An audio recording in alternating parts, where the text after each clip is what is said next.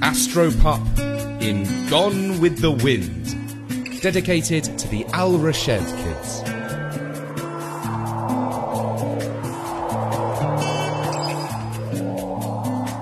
Hello, Astropup here.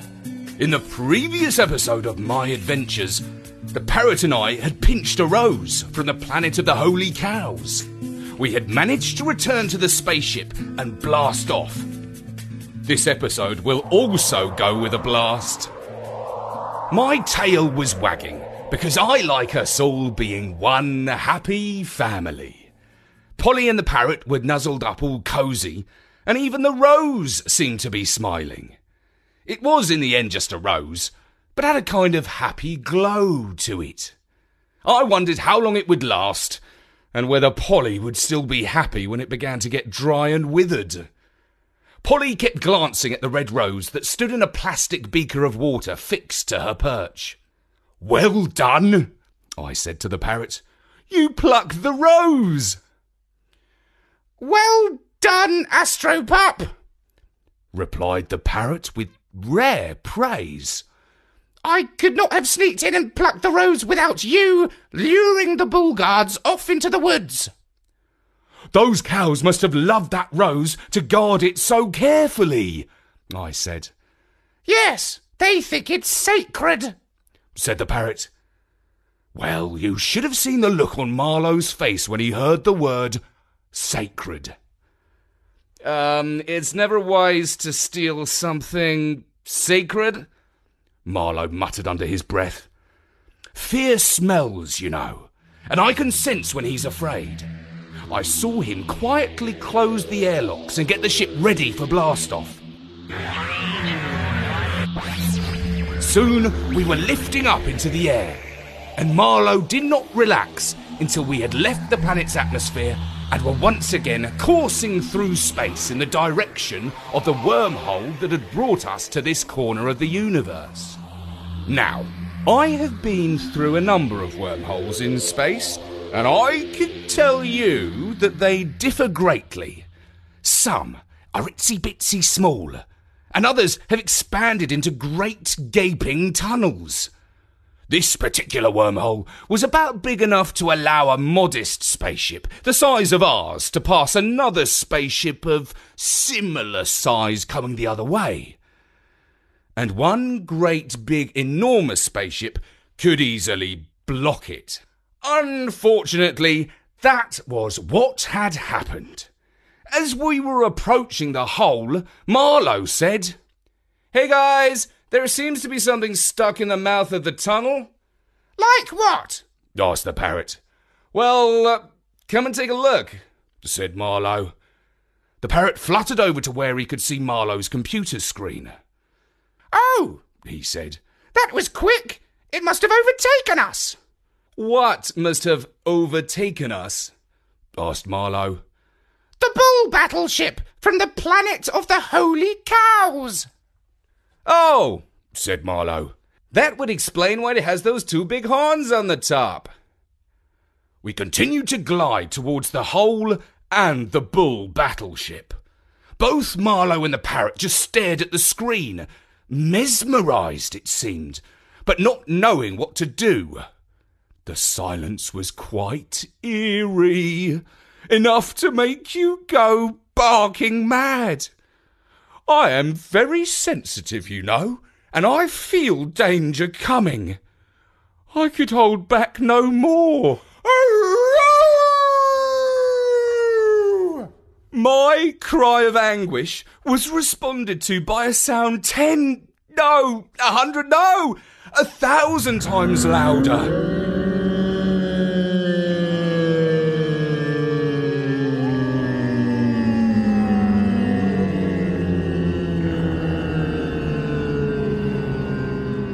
At the time, that was the scariest sound I have ever heard in my entire career in space. But moments later, it was surpassed by an even more terrifying sound.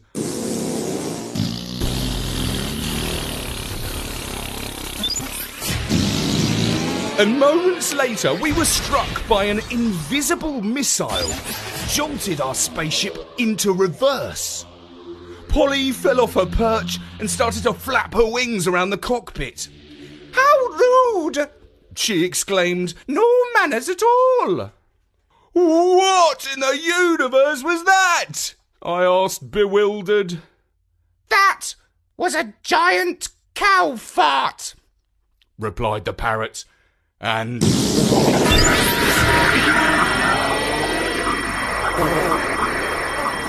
another ginormous bolt of wind slammed into our ship, propelling us back in the direction of where we had come from the planet of the Holy Cows. Why? I whined. Why are they doing this? We've got something they want, called out Marlowe. Hey, they're not after my dog biscuits, are they? Of course they're not interested in your choo-choos, squawked the parrot. It's a flower they seek. And then he turned to his beloved with passion in his beady eyes and spoke as follows. Yes, Polly, you are smart and can see what has happened. I confess, I plucked a sacred rose for your sake. This rose has flowered for 10,000 years. An entire planet of holy cows has watered it, revered it, and worshipped it. I risked the wrath of these ferocious bulls for you, Polly, my love, because you are the object of all my love and affection, and the least I can do is to present you with a single red rose. You did that? Asked Polly. For me? Yes, I did, affirmed the parrot. For you. I was not quite sure if he was proud or ashamed of his deed, but Polly was in no doubt about what she thought on the matter. Caw, what a loser, she exclaimed. You have to go stealing other people's flowers to try and impress a girl, and in the process you get us all into danger. Well, leave it up to me to sort out this mess, because I'm going to give that flower back to its rightful owners. And taking the sacred rose in her beak, she pushed herself off the side of the window and propelled herself towards the emergency escape chutes. No, Polly!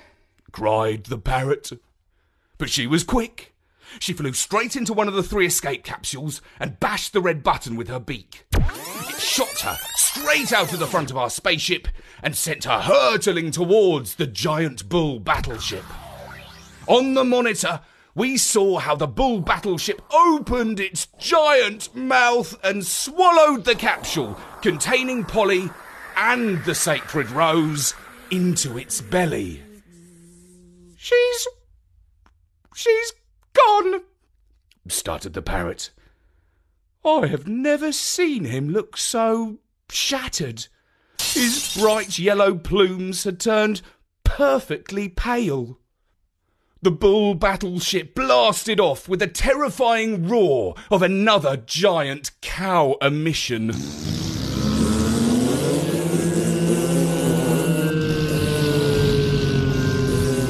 We must follow them, said the parrot.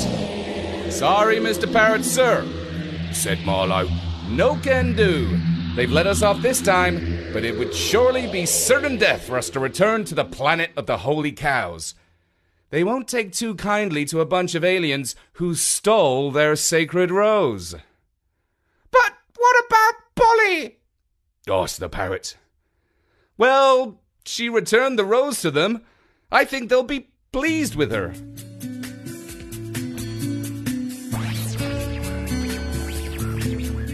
And so, with Marlowe at the helm, we resumed our path back towards the wormhole and our homeward journey.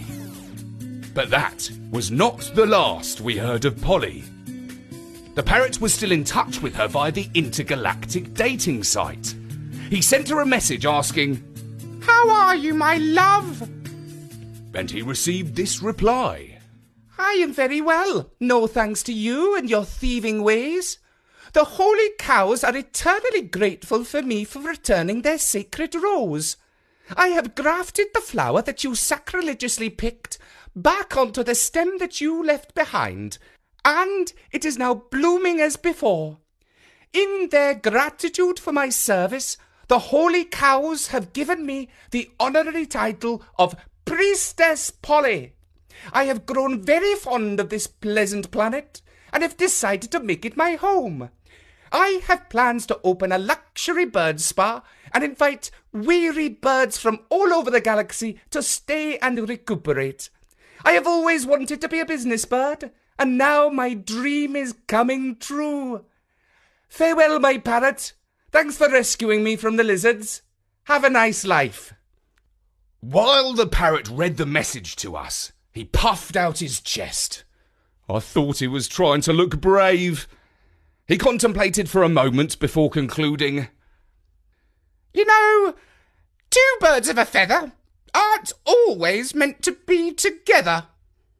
That's clever, I said, because it rhymes. Are you now a poet? Nah, Squawked our friend. for the time being, I'm going to stick to astrophysics, philosophy, and languages. I shall leave the romantic stuff to lovebirds. And so we resumed our journey, the three of us as before.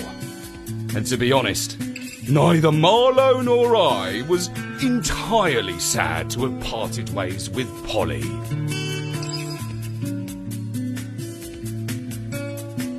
And I'm delighted to dedicate this story to the Al Rashed kids who support us on Patreon. Thank you so much for your kind generosity. We really appreciate you helping us to give stories to the world. For now, from me, Richard Scott, goodbye.